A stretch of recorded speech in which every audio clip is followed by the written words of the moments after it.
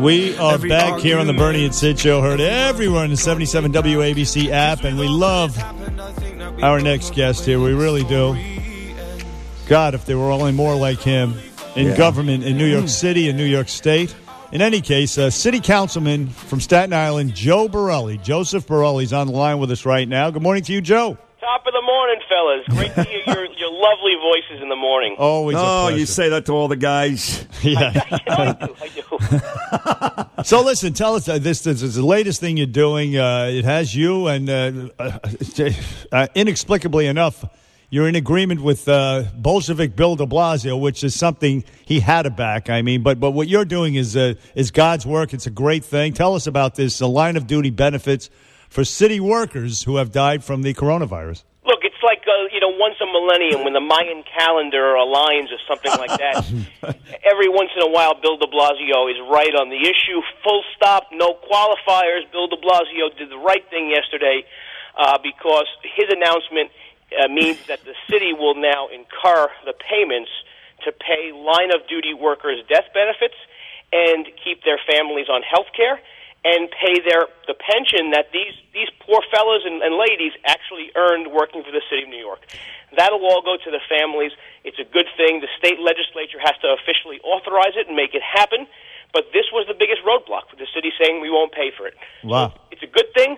Full stop. No qualifier about de Blasio. He did the right thing here, period. Have you actually spoken to Mayor de Blasio throughout this process?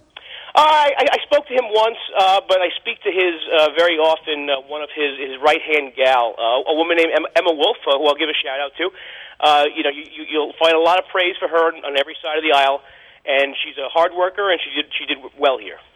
So, well, I will say this, Mayor de Blasio, and of course is that dumb health commissioner of his, who I believe you have called in the past to resign. They were in a bit of a box, in a bit of a bind. It came to light, of course, that they said some horrible things about the NYPD. She did in particular, and he knew about it, and yet she still has her job. And to some extent, that plays a part in his sort of apologizing and going along with this line of duty. But you're right, full stop. He did the right thing. But I think that is an element to be considered in his decision-making. Well, look, nothing's in a vacuum, right? He was facing some bad press. I think this is totally my summation and my estimation, but I'm willing to bet that this health commissioner might have some dirt on Bill de Blasio, not shady dirt, yeah. But I'm willing to bet that she was probably telling him earlier on to shut things down, to close the schools, and he was saying, no, we're going to go with the keep everything open line for a while. Interesting. This is the scuttlebutt I'm hearing. Maybe it's making news right now.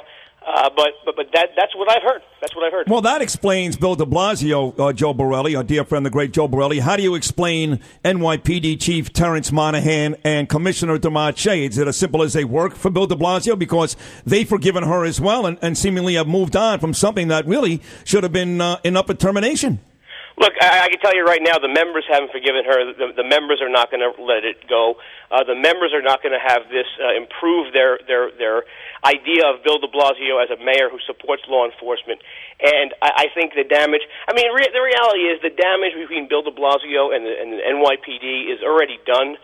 To where whoever he gets to run the agency, it doesn't matter. He's lost the respect. He's lost the will to work. By so many of the members of the department that it's almost a moot point to even worry about how they're responding.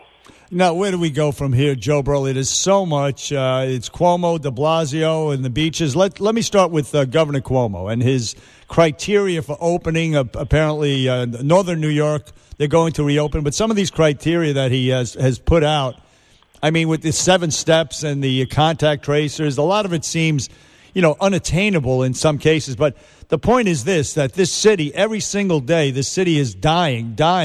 And it may, at one point, we're going to reach the point of no return if we don't get it reopened. Well, we've reached the point of no return if we don't get a federal bailout. Let's be clear about that. It's done.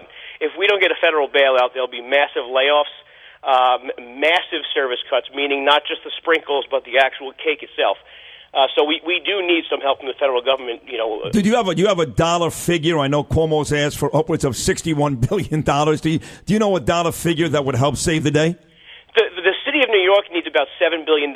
We can make up some of that on our own, but we need about $3, $4, maybe $5 billion, depending on how long this lockdown goes, which is the real cause of all the problem, right? Government is the 8.75% partner on every transaction that happens in the city of New York. And if there's no transactions happening, there's no money going in our piggy banks. Exactly. And that's the reality. You can be a progressive. You could think that the big social safety welfare net we provide as a city is the greatest thing on earth. If businesses aren't selling things to people and people ain't buying them, we're not going to have money to pay for that. And you just don't see the urgency from Bill de Blasio and Governor Cuomo. Now, the Cuomo administration has these, as you mentioned, the 7 signs of the apocalypse to come back to life. A couple of them make sense. The rate of infections, the rate of death, right? It makes sense. Yes, of course. But some of these things, the hospital beds, we have to have 30% of our ICU hospital beds available. No one ever asked why. Why do we need that? We're talking about 90 beds from where we are now to where we have to be. So the governor's going to tell us that 90 beds that we don't need, no one's knocking on the door to try to get in them. 90 beds is going to keep more families going bankrupt, more families on unemployment, more businesses going through their savings. That's worth it when we don't need the beds. This is why business owners and the public are just so fed up at the lack of urgency on reopening.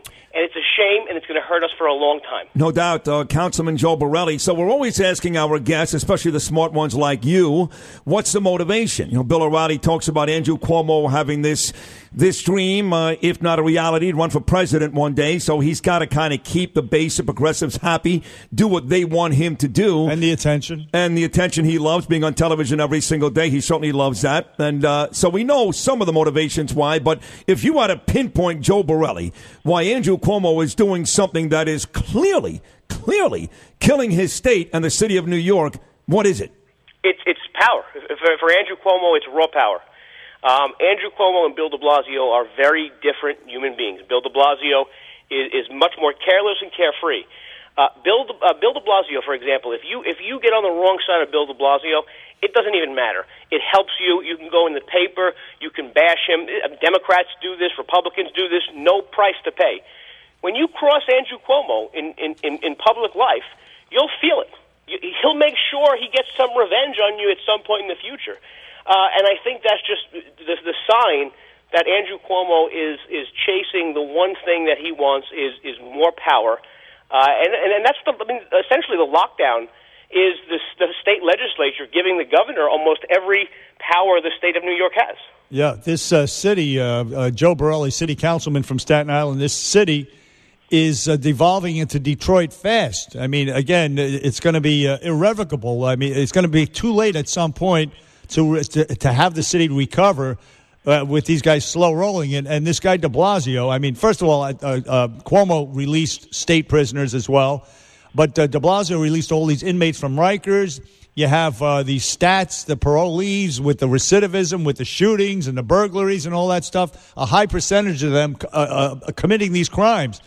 And so de Blasio has that on his hands. And also his unpreparedness for Memorial Day, when everybody else around him, New Jersey, Long Island, everybody was prepared to open the beaches. But this clown, this mutt, it just all of a sudden dawned on him on Monday that Friday is the beginning of Memorial Day weekend. Well, this is the sign of someone who's not very good at leading. I mean, all it would have taken for Bill de Blasio to open the beaches on Memorial Day would have been to train the lifeguards that we were eventually going to use at some point in the summer. Nobody was saying that the entire summer beaches were going to be closed. So the city should have been preparing its lifeguards, preparing its beaches to be opening. I'm sure it does take some time. I'm sure people have to do something down at the beach.